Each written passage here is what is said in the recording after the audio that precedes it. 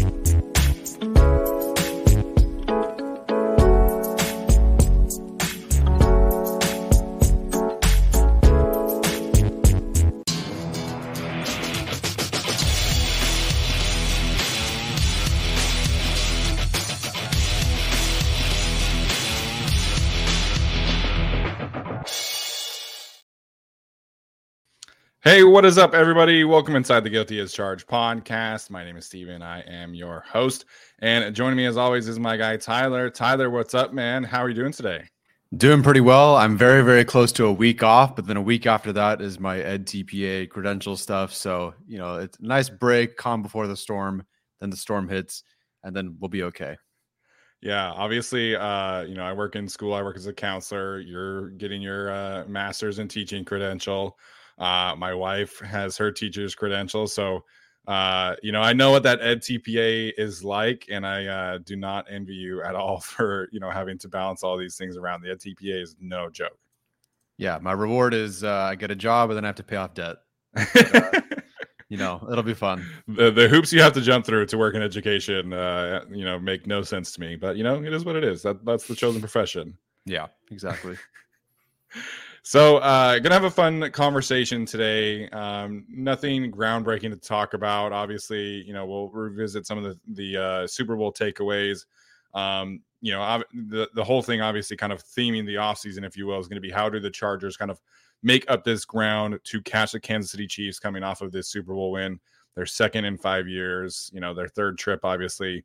Travis Kelce at the parade today, calling it a dynasty and all this stuff. So, I think the whole offseason, right, is going to be framed around like how do the Chargers take that next step, and we'll have some conversations about that. And then we're also going to take some stock of where the Chargers' previous draft classes are. So we're going to have a conversation about each of the rookies from this past class and the sophomores, if you will, from 2021. I'm definitely a guy that I like to take stock of. What do you have before you can talk about what are you able to get in the future in terms of the draft class? So we'll have that conversation. And then obviously the Chargers did hire a quarterbacks coach, Mr. Doug Nussmeier. So that's where we're gonna start today. Before we get there, obviously, if you are watching this, please take a moment and like this video, subscribe to the channel. If you are listening to this, please make sure and leave us a rating or review. All these things really help us grow the channel, and we've got some big goals for this year, so we would appreciate all of the positive feedback possible. That being said, we'll hit on the Chargers quarterbacks coach first. Doug Nussmeier obviously coached with Kellen Moore in Dallas. I think this was kind of, the no-brainer connection from the jump. He coached tight ends also in Dallas before when Kellen Moore was the quarterbacks coach. He's been an offensive coordinator at several different college teams throughout his career, and did play in the NFL as well as the CFL, back in the day. So, Tyler, your initial thoughts here as the Chargers kind of revamp the brain trust around Justin Herbert officially with Kellen Moore and Doug Nussmeier. It's kind of like the Kellen Moore signing, if you will, because I thought the Chargers were going to go any other direction. And then suddenly I was bracing for a hire that I wasn't super thrilled about. Yeah. And then they end up with Kellen Moore, which is great. So with the Chargers and the QB coach, it's a very, very important hire because that is potentially your coordinator next year. Yeah, I was like, okay, what are they going to do? It makes sense. I figured they would go with Gerard Johnson or Nussmeier, or maybe like internally Tom Arth, which I wouldn't have loved, but I almost felt like they were preparing for that at some point last year. So when the news broke that they were interviewing Fred Walker, who was Daniel Jones' coach in college, and then Derek Carr worked with Derek Carr recently, who just got released by the Raiders. It's not the most inspiring thing. Granted, again, it is just a quarterback's coach, but a guy with 1 year in the league, as an assistant with a quarterback who wasn't like amazing last year by any means, doesn't inspire a lot of confidence. But for them to turn around and go get Nussmeier, it feels really great. And I believe it was Staley or Telesco, whoever, when they got hired, was talking about alignment. And I just think that if you're trying to do so much in year one with this new offense, another freaking offense, like you're perfectly aligned from, I think, Staley's division, but then of course, definitely from the offensive coordinator to the quarterback's coach. And if Kellen Moore does leave, you understand each other perfectly. You know exactly how to have that succession plan in place. This is a really, really good hire for the Chargers.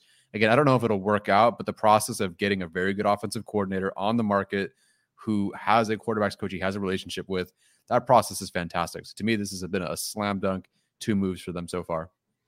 Yeah, I'm excited about this one. I think, you mentioning alignment is perfect because I think that was really something that was lacking, the previous 2 years with Joe Lombardi and Shane Day. And not that they get all of the blame, right? But, I think that's part of the reason why Joe Lombardi would always, fall back on what he was comfortable with, because he wasn't super comfortable with like the Shanahan stuff that Brandon Staley wanted to be running. And that's, you have Shane Day and you have Kevin Koger and you have all these guys who have been in that Shanahan for McVay system. And so I think it just kind of put a roof essentially on what Joe Lombardi was comfortable running.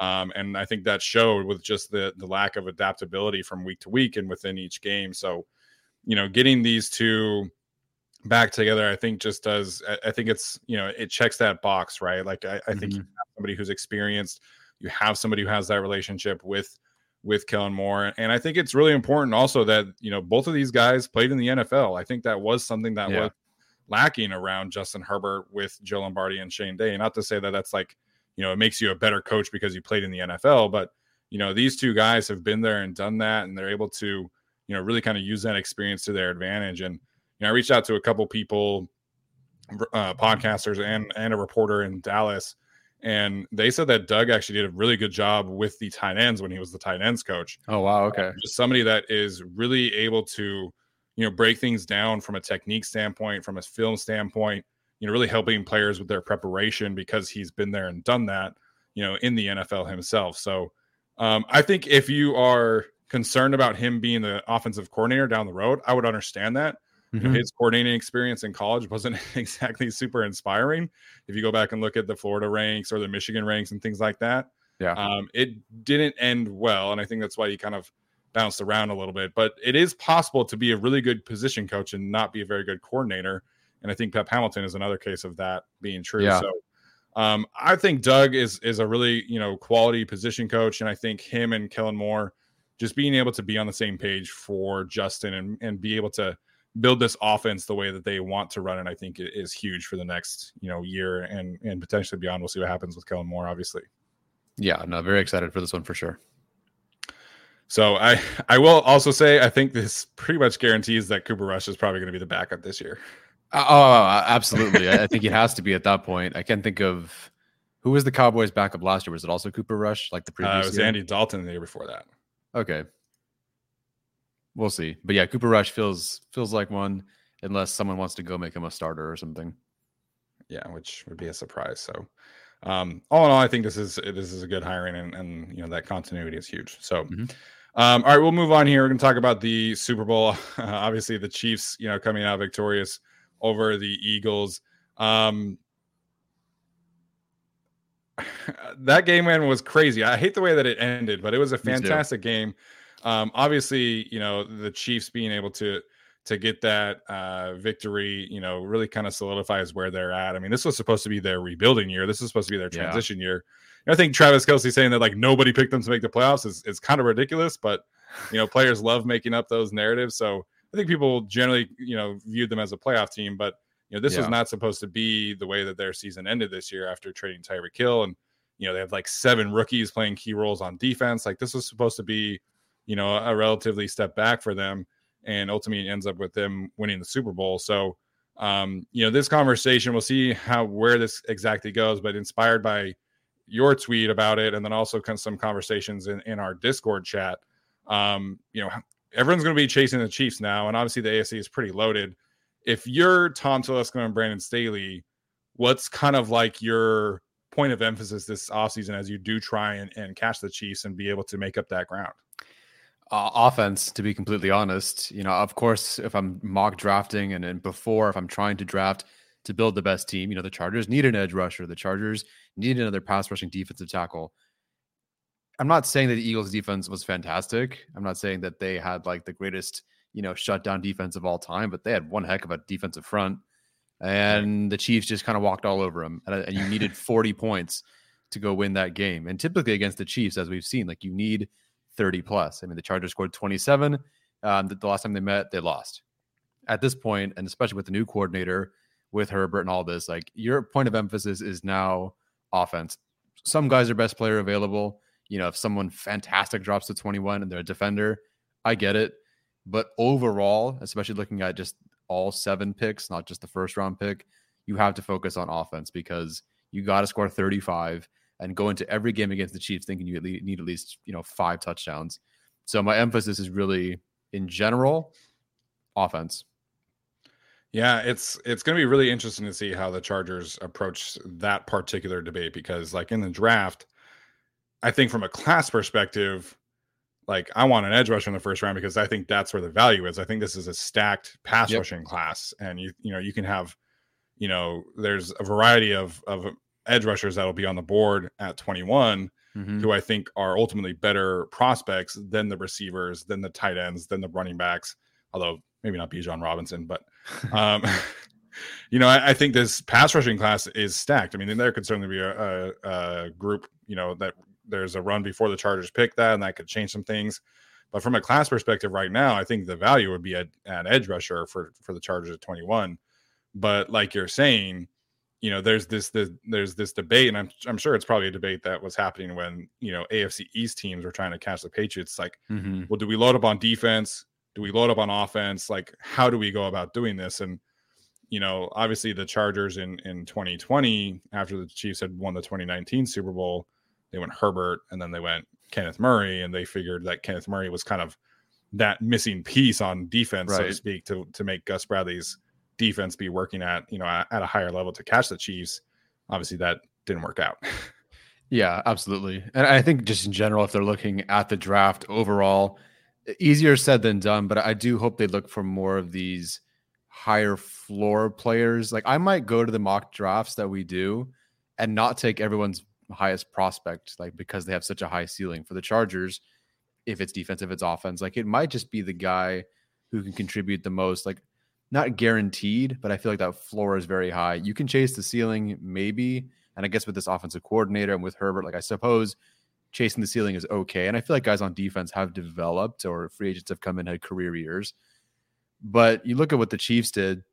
Part of the reason I was so enamored with their draft, and we all unanimously agreed it was the best draft in the AFC West by a good margin, I think. Yeah. Of course, they did have more picks early on, so that kind of helps. But still, overall, like the one thing that really benefited them so much, which I think made it a great draft, and sort of why we did this last offseason and this offseason, was the composite score rankings, which looks at the guys who are the best, play. Maybe they didn't get all the reps in the world, but they are high floor guys because in the reps that they had, they were the best play-to-play players. And you look at someone like McDuffie was 5th, Karlaftis was 7th.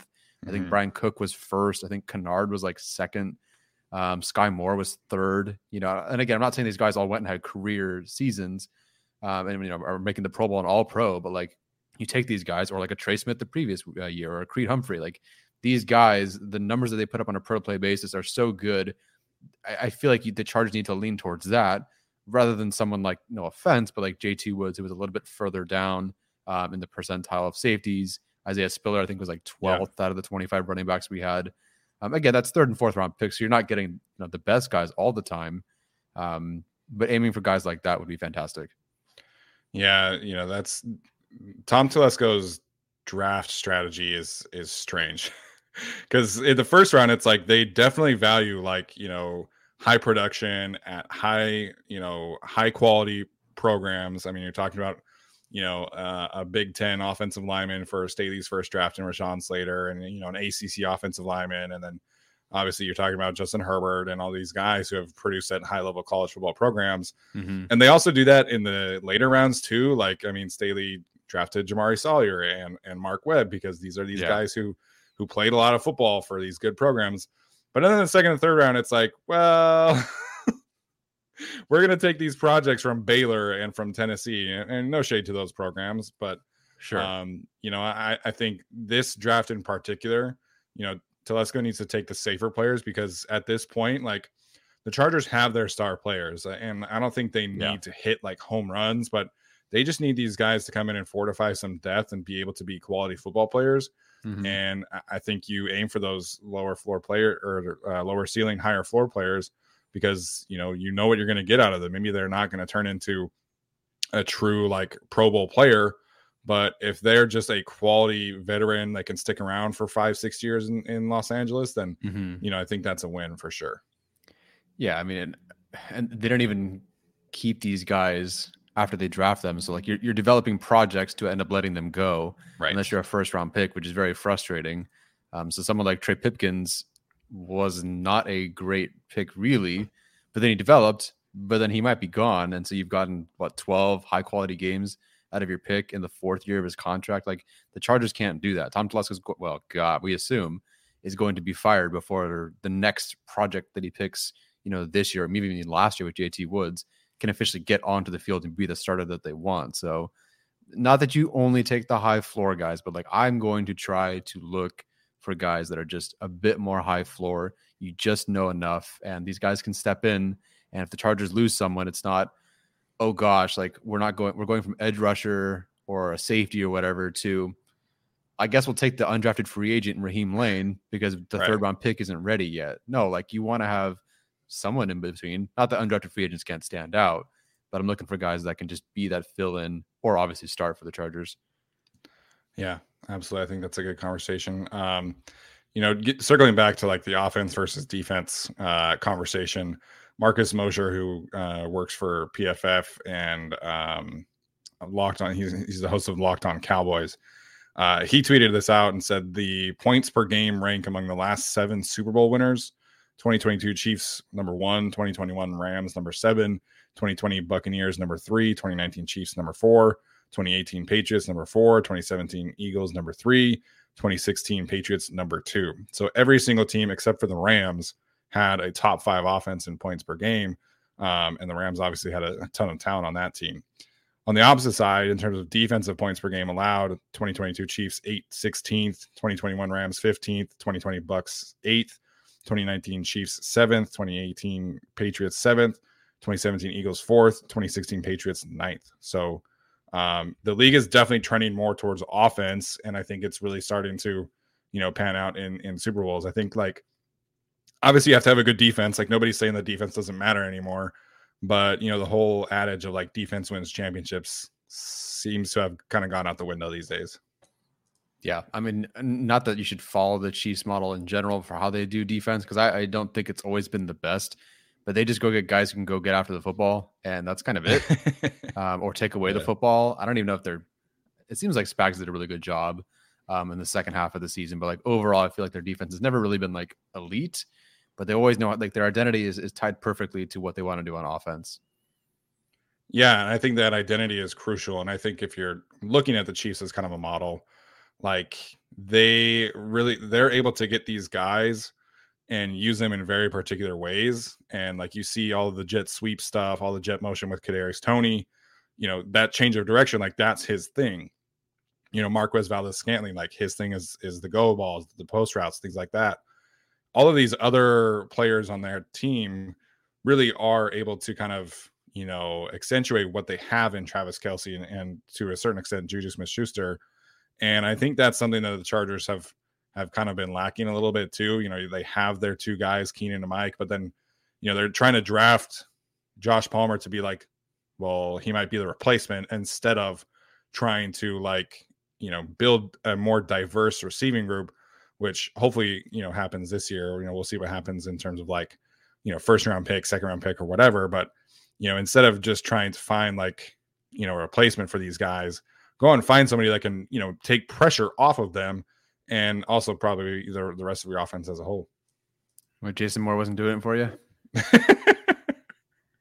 All respect to Jason Moore. All respect to Jason Moore is in the NFL, and we are not. But it's like you don't have to find these 1-for-1 backups. Like you can do different kind of skill players, and I like you if you're trying to treat a receiving core like a basketball team, like you should have 5 different types of receivers as opposed to here's Mike Williams, here's backup Mike Williams, here's Keenan, here's backup Keenan, here's DeAndre Carter, here's backup DeAndre Carter. It's like, no, you can build this in a different way.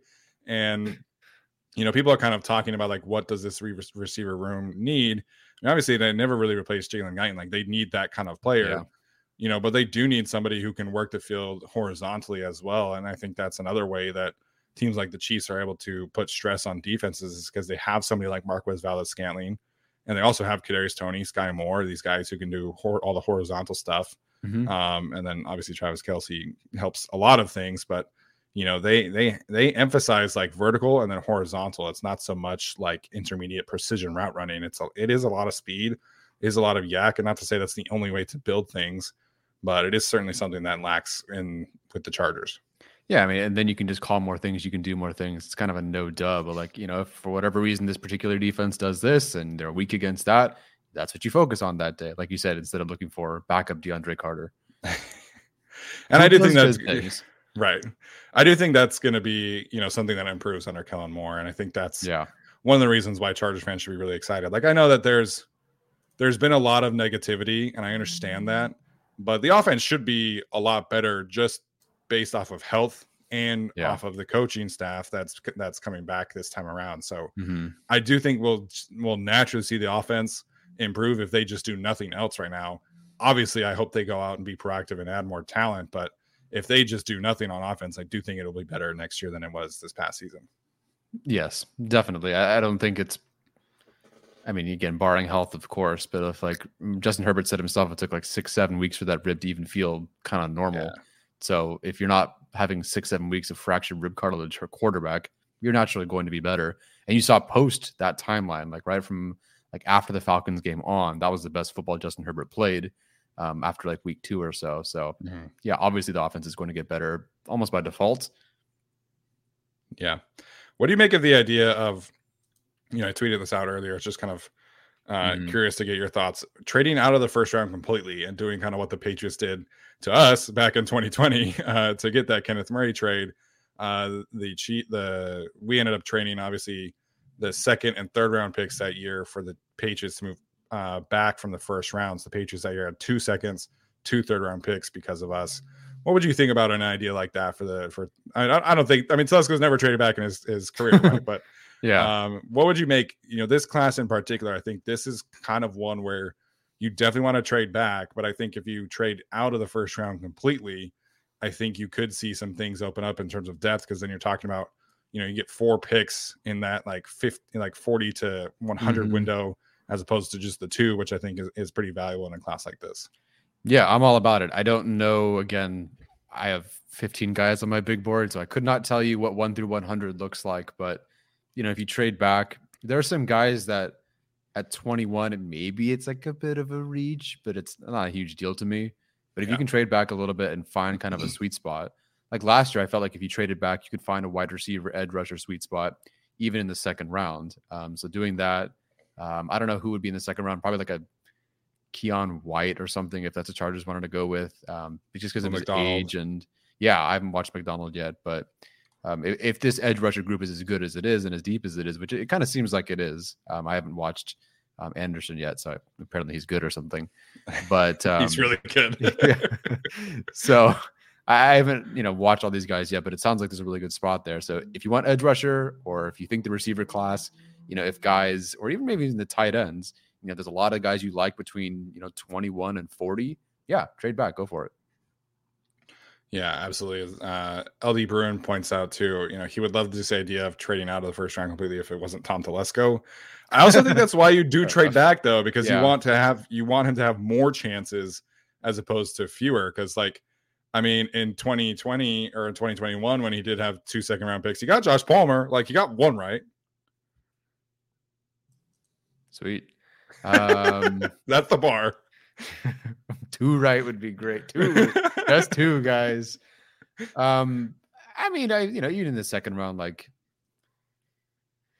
what is he? 50-50 on second round picks at this point. Yeah, his second round pick hit rate is pretty good. Yeah, they stay in the league. Perriman's still in the league, Henry's still in the league, Mose is still in the league. Asante Samuel Jr. is a starter. Who did they pick last year? Oh, nobody. Khalil Mack. So, hey, Jeremiah Tauchu's still in the league, apparently. Yeah. Reunion this year. Hang around. Yeah. So, yeah, I'm totally fine with that. Again, I don't know the draft board up and down, but I'm all for it. Nasir Adderley was a second round pick. Oh, okay. We won't talk about that one, but everybody else is doing great. Manti Te'o. Forget it. Yeah, never mind. All right, I said it was 50-50. Hey, man, the second round is better than the third round for sure. Third round picks, we're talking about Keenan. So he hit a home run in his first third round pick, which is bonkers. And then it was Chris Watt. Was he the one who passed away? I think that. No, that was Turk. Max Turk, yeah. 2015 third round pick was Craig Mager. Then Max Turk. Dan Feeney, who he was fine. He's a backup, I guess. Justin Jones was a good player, just couldn't ever stay healthy. Mm-hmm. Trey Pipkins, no third round pick in 2020. Then Josh Palmer and McKitty, and then JT Woods. So his second best third round pick might honestly be Trey Pipkins. Yeah. Yeah, we'll see. We'll see about Palmer, but yeah. Yeah, that's hilarious to me. Yeah, good stuff. Yeah, better on day 3 than he is in round 3. That doesn't make any sense to me. All right. So any other takeaways from the Chiefs and catching them in terms of, how that relates to the Chargers? Just that I've kind of accepted the fact that the Chiefs maybe they do have a Hall of Fame head coach, and they may have a quarterback who goes down as the greatest quarterback that we've ever seen. And maybe the most successful quarterback. I don't know about 7 Super Bowls, but what he's been doing is ridiculous. And so I accept the fact that that's in our division, and the Chargers will take a very long time to ever pass them for consistent success, which I know people didn't love for me to say on social media. It's very doom and gloom. What a bad attitude. But you watch what they just did. This was supposed to be the Chargers all-in year. This is supposed to be the Chiefs rebuilding year. And instead the Chargers blow a 27-0 lead, and the Chiefs are hosting Lombardi. And they just knocked their 2 draft classes out of the park. So, yeah, I'm hoping the Chargers can, catch them 1 year, a couple of years. But for consistent success, man, I just feel like watching that game, you just got to respect the fact that the Chiefs with Mahomes and with Reed, they're not a dynasty yet, but they could be. And I wouldn't be surprised if they were. Yeah. The Chiefs also have 13 picks this year. So do they really? Yep. Because they got a shit ton of comp picks for all the people leaving, previously. They have a decent amount of cap space, but Orlando Brown is a free agent, stuff like that. So Juju is a free agent. So, they could easily free up. I think I saw one of the Chiefs writers say that they could free up to have $60 million in cap space. Mm-hmm. But yeah, they've got some work to do from the roster perspective this year. And then, when you get 12 key players from your previous 2 draft classes, it makes a lot of things easier. So in terms of the Chiefs, I think obviously we wish that this were not the case, but I think unquestionably this is the best 5-year start to a career that we've ever seen. I mean, you're talking about a quarterback and coach who's hosted 5 straight AFC Championship games. You know, they've been in the Super Bowl 3 times. They've won 2 MVPs for Patrick Mahomes, 2 Super Bowl MVPs for Patrick Mahomes. So I don't know. Like I caught some heat the other day when I said that Mahomes was like the best quarterback I've ever watched play in person. I think that generally is true. Like, I think in terms of like playing the position, you know, I think that he's the best one that I've seen. And, you know, obviously I respect what Tom Brady and Peyton Manning and all these guys have done. But in terms of just like handling the position, I think Mahomes is the best one. At the very least, he's the best comeback quarterback I've ever seen. Like, no lead is ever safe with Patrick Mahomes. You know, he's able to just flip a switch in the third quarter, fourth quarter, and you know, be able to just come back and win these games. It's insane to me. Like, all of us who have watched the Chiefs and Chargers play over the last, you know, 4 or 5 years, we all knew what was happening in that second half. Like, everybody was like, you know, everybody online was like, "Oh, the Eagles got this. You know, this is in the bag." And it's like, have you watched the Chiefs? We're not too sure about that. Yeah. You know, so it sucks. Like, I hate having that in the division. You know, but at the end of the day, it's on the Chargers to figure out how to do it. Like, you know, they've got to be able to build around Justin Herbert, maximize his ability, because I do believe that they have a guy who can go toe to toe with Mahomes at any minute, at any point. It's just, you got to get things right around him, and hopefully, you know, Kellen Moore and Doug Nussmeier are kind of a step in the right direction there. Yeah, the Kellen Moore, Nussmeier hires have really helped, like, just buoy up a little bit of my optimism for the next year, 100%. Next few years, but definitely this year. If it were some first year guy who was an assistant, you know, the year before, I just couldn't talk myself into believing in the Chargers a whole lot this year, outside of just the talent and the guys that they have. But with someone like Kellen Moore, I do feel a lot more positive. We're driven by the search for better. But when it comes to hiring, the best way to search for a candidate isn't to search at all. Don't search, match with Indeed. Indeed is your matching and hiring platform with over 350 million global monthly visitors, according to Indeed data, and a matching engine that helps you find quality candidates fast. Ditch the busy work. Use Indeed for scheduling, screening, and messaging so you can connect with candidates faster. Leveraging over 140 million qualifications and preferences every day, Indeed's matching engine is constantly learning from your preferences, so the more you use Indeed, the better it gets. Join more than 3.5 million businesses worldwide that use Indeed to hire great talent fast. And listeners of this show will get a $75 sponsored job credit to get your jobs more visibility at Indeed.com/Blue Wire. Just go to Indeed.com/Blue Wire right now and support our show by saying that you heard about Indeed on this podcast. That's Indeed.com/Blue Wire. Terms and conditions apply. Need to hire? You need Indeed. Another day is here, and you're ready for it. What to wear? Check. Breakfast, lunch, and dinner? Check. Planning for what's next and how to save for it? That's where Bank of America can help. For your financial to-dos, Bank of America has experts ready to help get you closer to your goals. Get started at one of our local financial centers or 24/7 in our mobile banking app. Find a location near you at bankofamerica.com/talktous. What would you like the power to do? Mobile banking requires downloading the app and is only available for select devices. Message and data rates may apply. Bank of America NA, member FDIC. Yeah, absolutely. All right, so we're going to transition here. We're going to take some stock of where the Chargers' past 2 draft classes are at. This is essentially going to, you know, leapfrog us into our coverage of this upcoming draft. We'll have our tight end ranking show this weekend, so excited to dive in there. But definitely want to kind of see where the Chargers' young players are at and have a conversation about the 2021 class as well as the 2022 class, and figure out, you know, where these players are at, where they need to go, and have, you know, an evaluation conversation about each of them.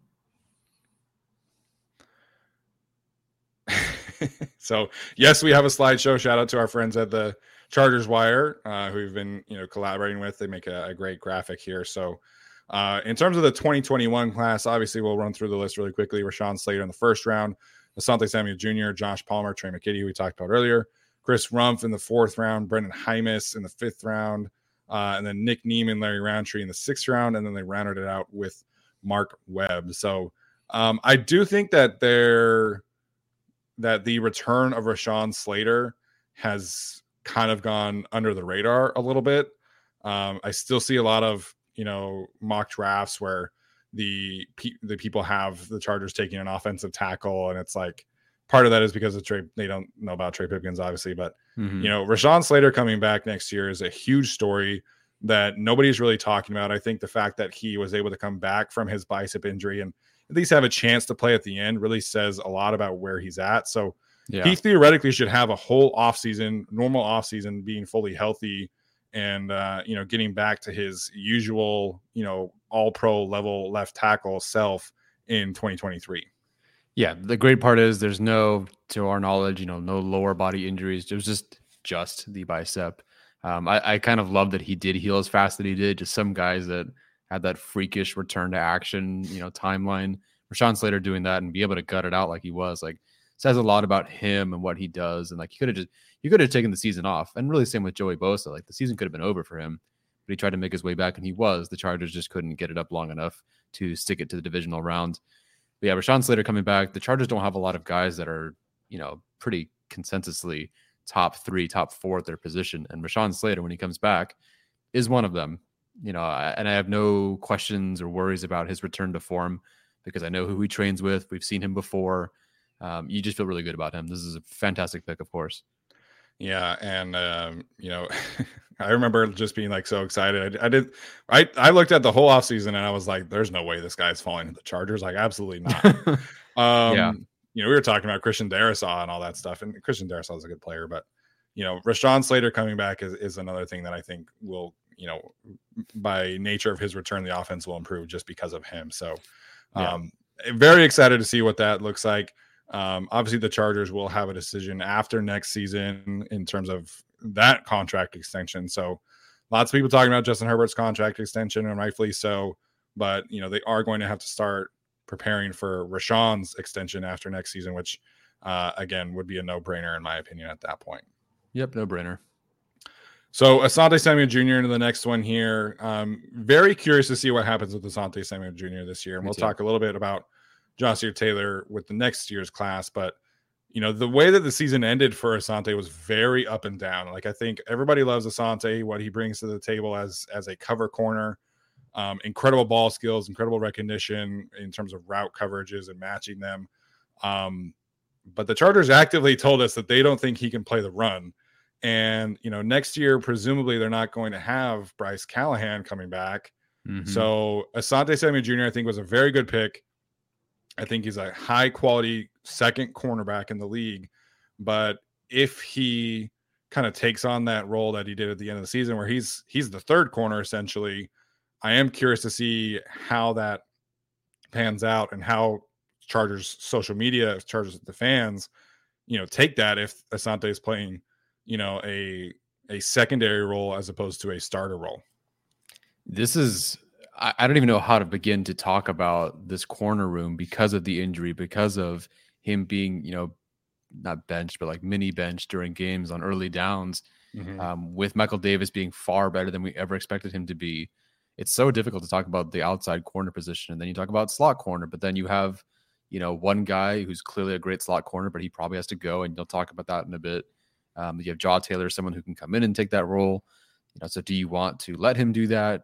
But then where do you put Asante Samuel Jr.? How long do we have Michael Davis and Asante Samuel Jr. as the outside starters? When JC comes back, what are you doing? If Asante Samuel Jr. is, quote unquote benched because he's the corner 3, because Michael Davis is their best corner, and they've said that, they've shown us that, and JC is the guy that they paid. Are you trading Asante Samuel Jr.? Do you just leave him on the bench? Is it like you just happen to have a fantastic corner sitting on the bench? I don't know. His development has been really, really solid. I think the stuff against the run, I haven't severely been displeased by his work against the run. So I maybe have to watch more. I never saw anything that was like, wow, you really got to pull this starting corner off the field because he can't play the run. I just feel like you're setting yourself up to be attacked when you do switch out corners. But the development's been really, really good. And I'm very curious to see what they do, because he was the automatic starter in camp. Yeah. And then he took a back seat because they let Michael Davis be the starter for like the second half or the last third of camp. And Davis looked really, really good in the preseason. And then Davis was benched and Asante Samuel Jr. got to start. And then I really don't know. It's such a complicated thing because look what he did against the Jaguars. Like, you want that on the field. How do you take that off the field? Even if there's some issues against the run, of course, you leave him on the field because you find some ways to get the other 10 guys to help him if that's the case, because he's that good of a corner, a coverage corner. I don't know. This one's very, very fascinating to me. I'm happy with his development. This has been a great pick, but we'll see because he might not even start next year. Yeah, I think in terms of his development, right? Like, I think if you really go back and isolate the games where he didn't really play super well down the stretch, it was the games where it was like he was not a starter. Like, he was the one who was kind of being pulled off the field, whether it was Denver or, previous games like that. But you watch a game where the Chargers are playing exclusively nickel, against the Colts, against the Jaguars, he is being so much more aggressive against the pass and against the run. And I think Asante can become a good run defender. It's just that he, if he misses, they're kind of screwed. Like, I don't think he's a last line of defense kind of player, but I think he can, stick his nose in there and play the run really well. But I mean, you look at his coverage grade, his forcing completions, obviously had the 5 interceptions on in total, 3 in the last game. But, from a coverage standpoint, like, he was playing like a top 20, top 15 corner in the league. And I think you take that, right? It's just the role here is the interesting thing that we're talking about. Yeah, definitely. So another one, Josh Palmer. You and I were in on Josh Palmer taking a big step, and he took a good step forward.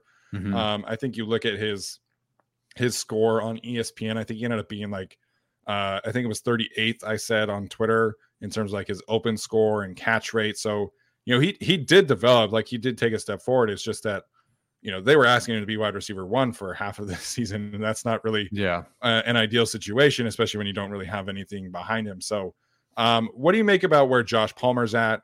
Where do you think he can go this year, with another year of development, another year of, working with Justin, another year ideally being with Keenan, and we'll see what kind of happens with the rest of the room. I really do think that we know what we want. We know what the fans would want. They want the speed guy in round 1 or round 2 or something. But I really feel like we're just headed for a world where the same wide receiver 3s are the same wide receiver 3s. And that's not necessarily a bad thing. It's more about then building out wide receiver 4 and 5 with some of those complementary speed threats. As far as Josh Palmer's development, I mean, listen, there's only 8 guys the last 2 classes who had more yards than him this past season. Granted, a lot of that's opportunity, and I don't think his per play stats are super great, but the open score is pretty solid. And, Joe Lombardi's offense wasn't exactly one that was, getting him wild open. But if you look at where he played against the Chiefs, where he was that wide receiver, like 1B-ish, because Mike Williams went out. Keenan, you weren't sure how he was going to hold up. I mean, he had a fantastic game, and it was a slant, it was an over, it was a post, it was a corner. Like, he had working against the Falcons. You saw it sort of against the 49ers. You saw it against the Chiefs. Like, he can do a lot for the offense. So I think with an even better coordinator and a third year, he'll be really, really good. I really feel like they're just going to make him wide receiver 3 again. Maybe it's a 3A, 3B sort of thing. But going into last year, he was their wide receiver 3 by default. No competition, and there was no competition for even like a 3B option. It was literally just the 3 guys, and they didn't even consider putting someone like DeAndre Carter onto the field until Keenan got hurt. So if you believe in guys upstairs having more, power and say and sway and how things go, I really think Josh Palmer's wide receiver 3, and the Chargers go find themselves a speed guy in like round 4 or something. That's not going to make people very happy. No, but I mean, tell me Telesco wouldn't do that. Yeah, I mean, from the receiver standpoint, like, it was clear immediately that it wasn't a wide receiver 3 battle. It was a wide receiver 4 battle. And then obviously DeAndre Carter won that battle over Jalen Guyton. So I agree. I think Josh Palmer is going to be the wide receiver 3 again. Again, like, I think also in terms of draft strategy, like, people keep asking me like, oh, like, they should take Jordan Addison. They should take, Smith Njigba. Oh my gosh, Njigba. There we go. They should take, Parker Washington from Penn State. It's like, they're not going to draft another slot receiver. They already have Keenan, who plays in the slot. They already have Josh Palmer who plays in the slot.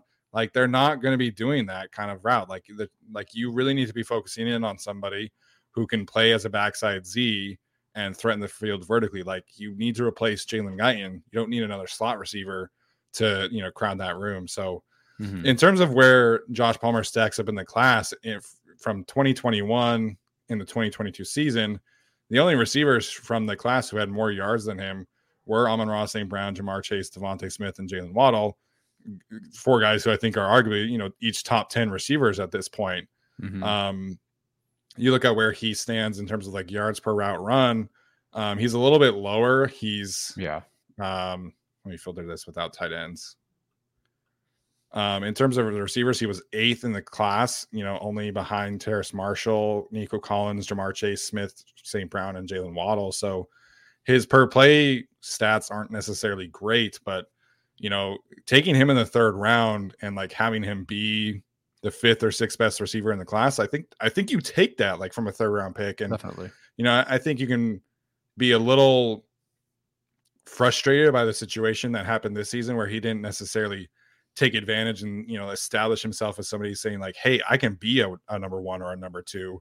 But in terms of him being a number 3, I think he's a really solid number 3 option in this league. And again, like from a value standpoint, you take a receiver in the 3rd round who's giving you, wide receiver 5, 6, 7. I think you take that absolutely, going forward.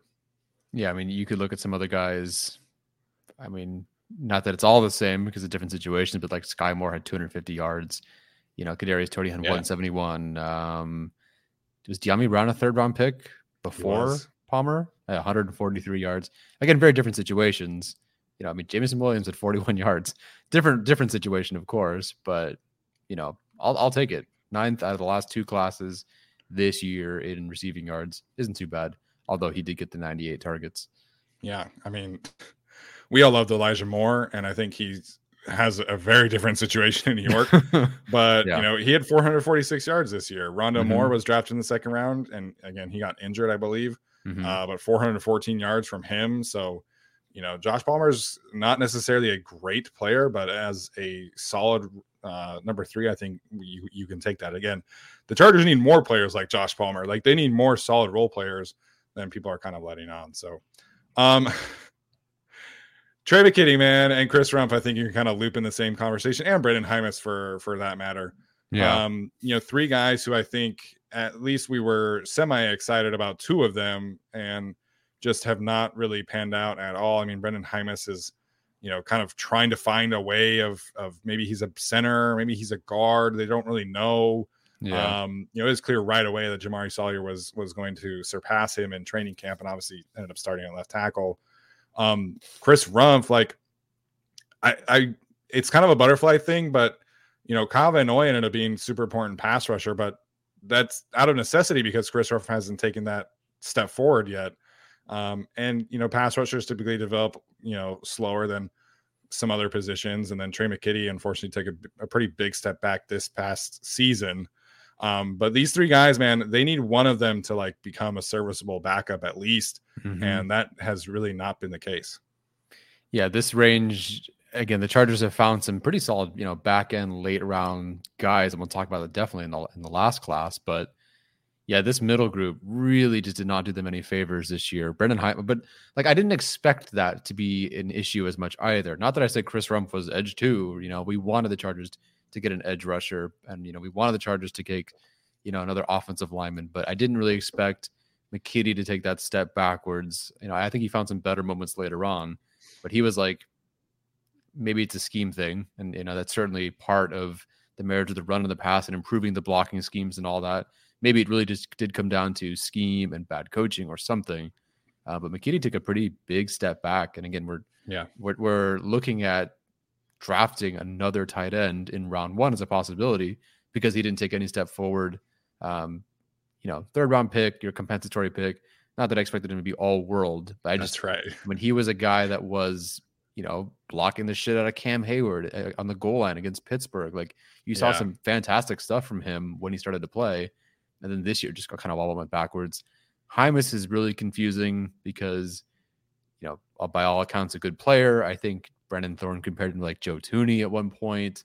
I think he had like a second round grade on him. I didn't watch him, but the numbers looked good. He was a healthy player, a long-time starter. In the preseason last year, he looked good. I don't remember how much action he got during games last season, if at all. But and then again, kind of like Trey McKitty, like you feel really good about this. Like, great, that's great offensive line depth.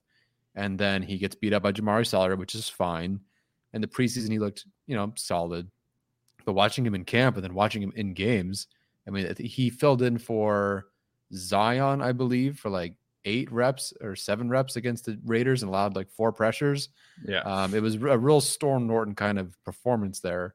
Mm-hmm. So not great. So I think, and then Chris Rumph, I feel like this is it. Like, this is the year you have to make the jump. Granted, of course, you do have another one, but leading the league in missed tackle rate and being the worst run stop rate in the league, while you're just not like that dynamic of a pass rusher yet, it's rough. So the Chargers, they can't trust him to be edge 3 this year. I don't think they should. If someone gets hurt and he has to be edge 3, edge 2, fine. And he might do really, really well. But that's a results thing. The process, like last year, I need him to find another guy. If it's Kyle Van Noy coming back, if it's a second round, another third round edge player or something, go for it. So overall, those 3 guys, really like this 2022 class, that the middle of the class is just lacking right now. And they really needed to have a bit more out of these guys. Yeah. And I think like it's certainly possible that we see a year 3 leap from these guys, but Trey McKitty, I don't really think he fits what Kellen Moore wants from a tight end perspective, because he's a non-threat as a receiver, which is weird because that's what I felt best about him as a prospect, was his ability to come in and make an impact as a pass catcher. But his ability as a blocker has to improve, and I think he was playing at a decent level down the stretch, but. They need one of these guys to come in and have a great offseason. And we've seen it happen in other ways. The Chargers should certainly not bank on that happening like they did this past year. They're going to have to fortify the depth, but we'll see what happens there. Don't really want to spend a whole lot of time on Larry Roundtree and Mark Webb. Those are both kind of practice players at this point. The interesting ones, I'm going to bring in Eamon Ogbongbemiga in here as well. Is Nick Niemann. The 2 guys who were, Ryan Ficken guys, big special team players. Nick Niemann, I think, led the league in special teams tackles, or was leading the AFC or something like that as a rookie. Now the Chargers are kind of in this transition where they might not have Drew Tranquill. Kenneth Murray might get the Jerry Tillery treatment. What do you make of Nick Niemann and Eamon Ogbongbemiga this year? Do you think they could be viable starters heading into 2023? Oh boy. If they're going to pick one guy, it's Amen.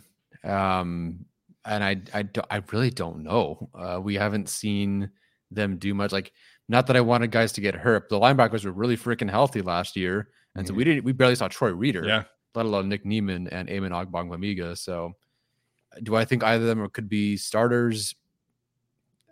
In theory, they could start. That doesn't mean they have starting quality kind of play.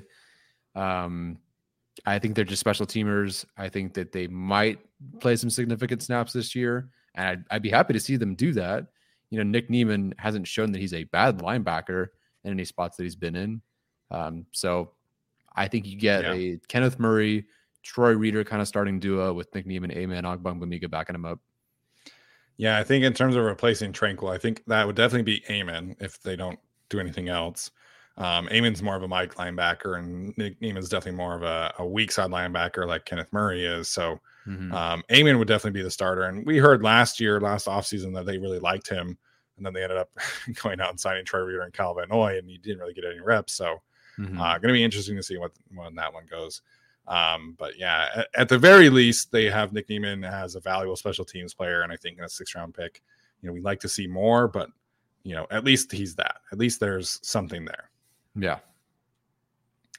All right. Before we move on to the 2022 class, had a couple super chats that I wanted to address. One was up higher. I know there's the one recently about Eckler. Oh, Solo Man. Appreciate Solo Man always tuning in. He says, hope we can find a gem at edge in the 5th or 6th round, like the Lions got James Houston. He was very slept on through this draft process. I didn't watch him. I think he was like a Jackson State edge rusher, if I'm not mistaken, but I mean, the guy ended up getting like 8 sacks or something like that in the last 6 games of the season. So, but this is exactly why, you know, like leading up to the Super Bowl, we talked about, you never know when this dart throw is going to hit at these premium positions. So I think that's something that should be addressed, right? Like you take a pass rusher, a receiver in every single class, and then you never know what can come through. Maybe you get a James Houston every other year or something like that. Yeah, absolutely. I think if they take a receiver or edge rusher rounds 1 or 2, go ahead and do the same thing in 6 or 7 or whatever. There's no reason to go get a fullback this year. So hopefully we don't do that this year. And if you have extra 7th round picks, don't trade them for nothing.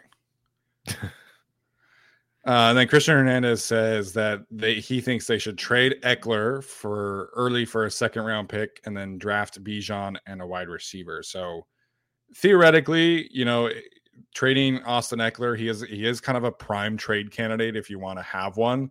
It would free up a good amount of cap space for the Chargers. But I like this whole idea of trading good players to go draft people, I think is not where the Chargers are at. And, you know, people are having this conversation about Eckler, about Keenan, about Joey, about Khalil, you know, Sebastian Joseph Day. I've seen people talk about trading him. It's like, we all want the Chargers to catch the Chiefs. Like that's what we're talking about today. Right. And then people want to trade these good players. And I think Bijan's a fantastic prospect, but what if he had too much wear and tear at Texas? What if he gets injured? What if he does all these things and then you trade Austin Eckler for nothing and you're rolling with Joshua Kelly and Isaiah Spiller for the final year of Justin Herbert's contract window? So there's just all these layers to it. Like, sure, theoretically, you know, Austin Eckler is a decent trade candidate, but he's still a really good football player. Like, I don't think you get better by trading Austin Eckler. No, you don't. And they didn't find enough out of Kelly, or didn't find enough about Spiller to say, okay, we're ready for the succession. You know, it's time to move on, or I guess in 2024. Can't say a whole lot more than that. But if Bijan makes it to 21, it's because he like hit someone in college, or like respectfully, I don't think he's going to make it to 21. So if he made it to 21, something happened. So again, I know Najee Harris made it to 24, but it's not like this is a big blue chip kind of draft class overall. And Bijan is, I mean, I think he was 6th and Dane Brugler's big board or something. So yeah, these guys aren't lasting to 21 unless he has some severe issue. Yeah, Bijan's he's a consistently like top 10 player in big board rankings. It's just the positional value thing that people want to talk about. But you know, once you get past a certain point, like the top 8, like I think you should consider taking Bijan if you're, you know, if you're 9th, 10th, 11th, or 12th or whatever. I think Bijan is absolutely worth, you know, a top 15 selection at this point. Yeah. All right, we'll get to the next slide here. We'll pick it up a little bit. I was not expecting a conversation that long, but obviously the Chargers getting Zion Johnson this past year. For whatever reason, still somebody that gets way too much hate online. You know, for me, like I got a lot of flack the other day because I said Zion is a better player right now than Asante Samuel Jr. And people are like, "What? That shit's crazy." And I'm like, "Ooh, that's fun." I got to think about that conversation. But I think Zion, like he was the best run blocker on a team that featured an all-pro level center, and I think he was the focal point of their passing schemes up front. So I think Zion's going to be a great guard in this league, and I'm really excited to see what happens this year, presumably with more health around him, presumably, you know, a second year leap for him. And I think he's going to be a really fantastic guard in this year. And people tend to forget that guard is a really difficult, you know, transition for a lot of guys to make. I mean, you go from, you know, Zion had a matchup advantage every single week at Boston College, every week. And in the NFL, he's going up against Jeffrey Simmons one week and Chris Jones the next week and Grady Jarrett the next week after that. So, you know, for him to play as well as he did, I think is an underrated storyline. And I think that Zion's going to be a really good player going forward. Yeah, it was so unfortunate that there was a stretch where there was just always the one bad player or something, because watching Zion, like if you watch 70 plays of him, holy cow, like it's the best guard play I've seen overall for a Chargers player. Not that it's always saying a lot, but like I haven't seen really great guard play from the Chargers in quite some time. And not just that, but advanced guard play. Like Matt Filer was probably better, like solid, overall last season than maybe Zion was this year. But Zion was asked to do fewer mistakes for sure. So much for this team. And he had to learn, again, flipping from left guard to right guard, which is already tough enough to, I can't wipe my ass with my left hand, let alone block Chris Jones. So, he was doing, thank you. He was, now I have to go try it later. I'll send a video. Let us know how that goes, man. Our first YouTube short. Okay. God.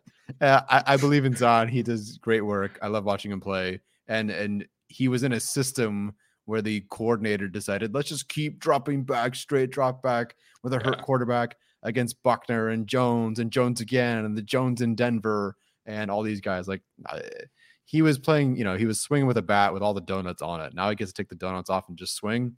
I think he's going to be a fantastic guard. I think he's like a Pro Bowl, all-pro caliber kind of player if he takes that next leap and has just stability around him, better coordinator, maybe better running game, guys that are healthy on either side of him. Should take a really nice leap next year. Yeah, with the added emphasis on the run game, I think that's really going to benefit Zion. Watching the way that the Cowboys would pull their guards made me really excited for Zion to see what he was able to do. Because it makes me happy. With the Chargers, it was like 1 or 2 times a game where they would do like a cool counter concept or a trap concept. But, that's something that I think Kellen Moore has in his bag, is the ability to have a lot of misdirection in the run game and be able to get somebody like Zion and Rashawn Slater out on the move, which I think he's going to have a lot of fun with. All right. You mentioned the middle of the classes, JT Woods, Isaiah Spiller, big question marks for the Chargers going forward. The Chargers don't really have a lot of flexibility to go out and get a safety upgrade. John Johnson, who used to play for Staley with the Rams, is probably going to get cut by the Browns. But I don't think the Chargers are going to be able to have the cap space to go out and sign a quality veteran safety. Maybe they can kind of, get a vet minimum kind of signing. But this is a very important season. Like I hesitate to call it a make or break off season for JT Woods, but it kind of feels like that, because if he's not able to get on the starting field this year, or at least play as a safety 3, like play, 20, 30 snaps a game, then I think we're going to be in for a tough conversation for JT after the season. Yeah, the thing with JT Woods, if you told me that they were going to redshirt him, they had Nasir Adderley, in theory, I thought they would have felt better about Mark Webb. If you told me Alohi Gilman was playing way better and they redshirted him, I'd say, I get it. And you're preparing for Nasir Adderley's departure. All good. The real huge red flag concern is that it's not that he didn't play defense, it's that he didn't even play special teams. And not that everyone has to go play special teams and be great at it, but like he was replaced.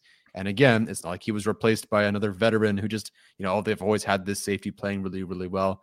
No, it was Raheem Lane, an undrafted free agent safety who came in, and, Fickens like, no, I don't want Spiller on the field, or excuse me, Woods, but yes, Spiller as well. It was very, very concerning to see that. And this is kind of what we always worry about with the 3rd round picks, is it's always a high upside project sort of guy. And that's great if you have 4 years to wait for someone like Trey Pipkins, or I guess 3.5. JT Woods, I just think if he does not take that step forward this year, and it's clearly like we're not a whole lot further along than we were the previous year, he's replaced in 2024. Like you go probably draft someone really high, or sign a veteran or something. And it really wouldn't surprise me if he were already kind of replaced this year, because I feel like relative to their expectations for him, he's been pretty disappointing. And I don't recall how long they've held on to 3rd round picks previously, but it's not like Chris Watt and Craig Mager were like there through their entire contracts as 3rd round picks. Like those guys, once they realized that they just were not cutting it in the league, they were cut.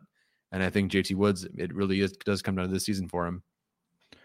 Yeah, and I think that they're going to head into the season with Alohi Gilman as a starter. I think that's a safe thing to say at this point. And I think Alohi has earned that right. I think Alohi has earned the right to at least be a safety 3 and play significant snaps. But JT's got to take a big leap forward this year. And same with Isaiah Spiller.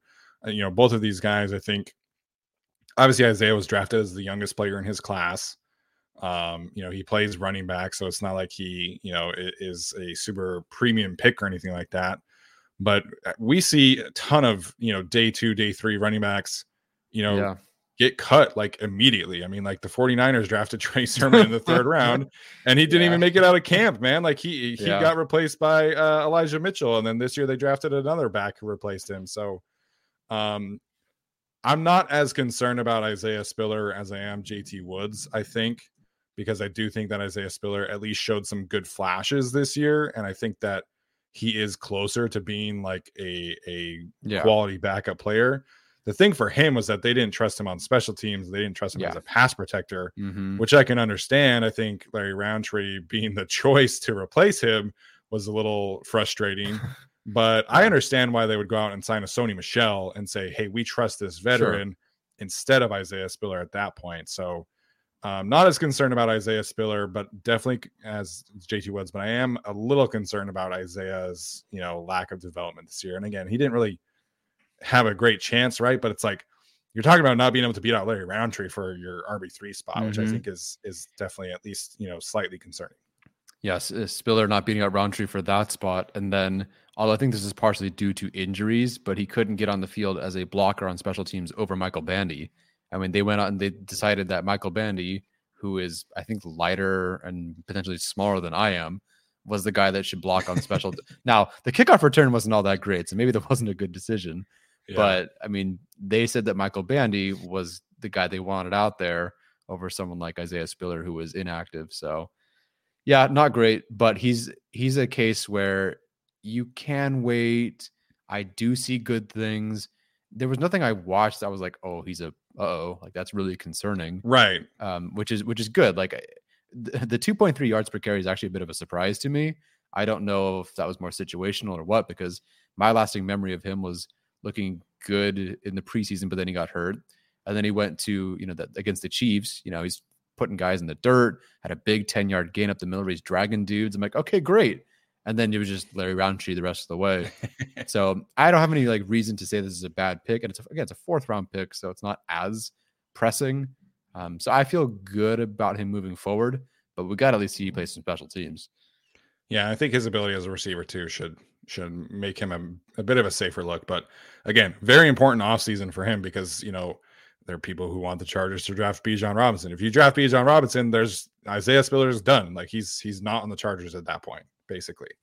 So, this is, if they pick another 3rd round running back, 4th round running back, Isaiah's got to come into training camp and show that he can be a true impact player over that player. So arguably the strength of this draft class is Otito, Jamari, and Jasir Taylor.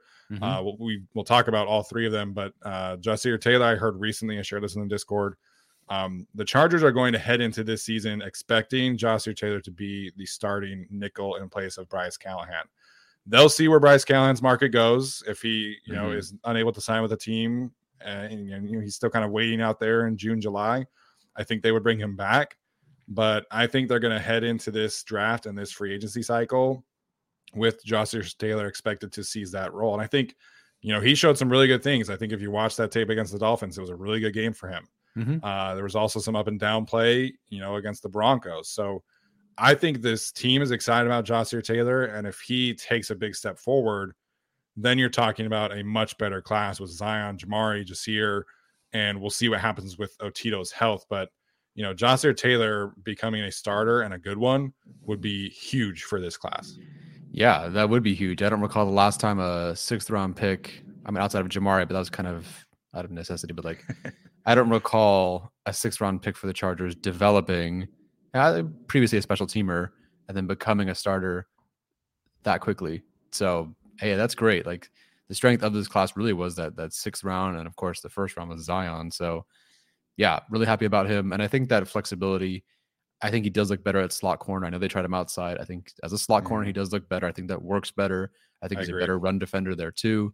And if things don't work out, fine. You can then kind of pivot and find a role for Asante Samuel Jr. or someone else in the slot. I don't know how you make that work, but if for some reason things are really, really bad, I guess you could throw Asante Samuel Jr. in the slot, pull Jaw Taylor, and then find a way to have both Davis and JC on the field with ASJ. One thing I'm curious about Ja this particular offseason is, do they maybe kind of cross train him a little bit to take some snaps at safety for when JC comes back? Because I think if they like him enough, they'll find a spot for him. Yeah. Maybe he gets, 10 snaps a game as that third safety, as opposed to that third corner and dime packages or something like that. And I think he does have that kind of flexibility and ability. So the team's excited about Joshua Taylor, and I think that should be, exciting for Chargers fans, especially because we've been talking about like how kind of underwhelming these draft classes has been. Yeah. But if you're able to go from just Zion and Jamari being quality starters to Zion, Jamari, and Joshua Taylor being quality starters, makes a huge difference. And we'll see what happens with Otito's health. And then obviously if JT Woods or Isaiah Spiller can figure it out, then you feel a lot better about this class overall. Yeah. For what it's worth, Bryce Callahan had 58 box safety, I guess, snaps, and then 1 free safety snap last year. So 59 snaps overall in the season. So yeah, I'm sure a couple of reps has got to be out there as a safety too. There you go. And then Dean Leonard kind of feels like this class's Nick Niemann, which is great. Like we didn't know how Dean was going to be at special teams, and he had a rough preseason with special teams, but man, did he come on strong, this season under Ryan Ficken's tutelage. So, if all Dean Leonard is a decent, corner 6 and a really great gunner. Yep. Again, I think you take that for a 7th round pick, and the guy who literally spent part of his college career in Canada. Yeah, no, definitely. I think I was worried he wouldn't even make the roster. He did, and he showed why he had why he was drafted, why he could have a role on the team. Again, if it's only as a special teamer, I don't hate it, especially with Ficken. Yeah, and then Xander's very curious. Not a ton of fullback love with Kellen Moore's offense. It was a lot more 6 offensive linemen, tight end, fullback reps, very similar to like a Steven Anderson. Speaking of, I think Kellen Moore would love Steven Anderson. I don't know if he wants to come back or not, but just throwing that out there now. So Xander as a fullback, I'm curious to see kind of what happens there, because I feel like there is some rushing versatility there that Joe Lombardi did not tap into at all. But I think somebody like Kellen Moore could find a bit more of a role for Xander as a weapon, as opposed to just a traditional fullback. Yeah, I really want to go at some point. Why would I watch this? I don't know. I guess I'm bored. But the Cowboys, with Dak, I think Arjun said the last 2 or 3 years or whatever it was, their quarterback sneak conversion rate really wasn't that great. So I don't know why that was an issue. So if you need to back off a little bit, I don't know why it would be an issue with Justin Herbert. But if you want to find something for Xander Horvath, there's some attempts there. And if I'm not mistaken, I think Horvath converted every 4th down rush that he had. I could be wrong, or short. I think he's missed 1 or 2 in his career. Okay, gotcha. It's a long career. Yeah, very long career. But we'll see. I think the QB sneak's becoming a bit of a cheat code, and obviously the Eagles did that better than anybody this year. Yeah. All right. So hopefully you guys enjoyed that conversation. It went a little longer than I was expecting it. Tyler, what's the thing you're most excited about when talking about these 2 classes? What's kind of the thing you're focusing in on in the offseason? Dude, Rashawn Slater moving in space, with Zion moving in space, with Corey Linsley moving in space. Jamari Sawyer doesn't move all that much, but watching the guys drafted with those elite RAS scores, it's just different. You're watching guys like Trent Williams, they can just freaking move. And now you get Rashawn Slater back, who's a freak athlete. Zion's an elite athlete. I just can't wait to watch that be unlocked with this offense, I hope. Yeah, hopefully, again, Kellen Moore, I think, is going to do a lot of great things for this offense, and Doug Nussmeier as well. I think that's a good one, man. I think this offensive line, if they bring back Trey Pipkins, can be a really quality group, assuming second-year leaps from Zion and Jamari, health from Rashawn Slater. I'm excited to see that unit come together. Maybe they go get a cheap veteran or 2. So exciting times. All right. That's going to do it for us today, guys. Appreciate everybody for tuning in live. Had some good conversations in the chat I saw. So we will be going live on Saturday for our tight ends ranking episode. And then it's full steam ahead. I think we're exactly a month away from free agency. I think we're 2 weeks away from the combine. So this is really where the offseason really starts to pick up. So Tyler, appreciate it. I know you're a busy guy with all the EdTPA, so good luck with all of that. And then as always, make sure and again, comment, like the video, subscribe, all that good stuff. We really appreciate it. And we'll see you guys on Saturday.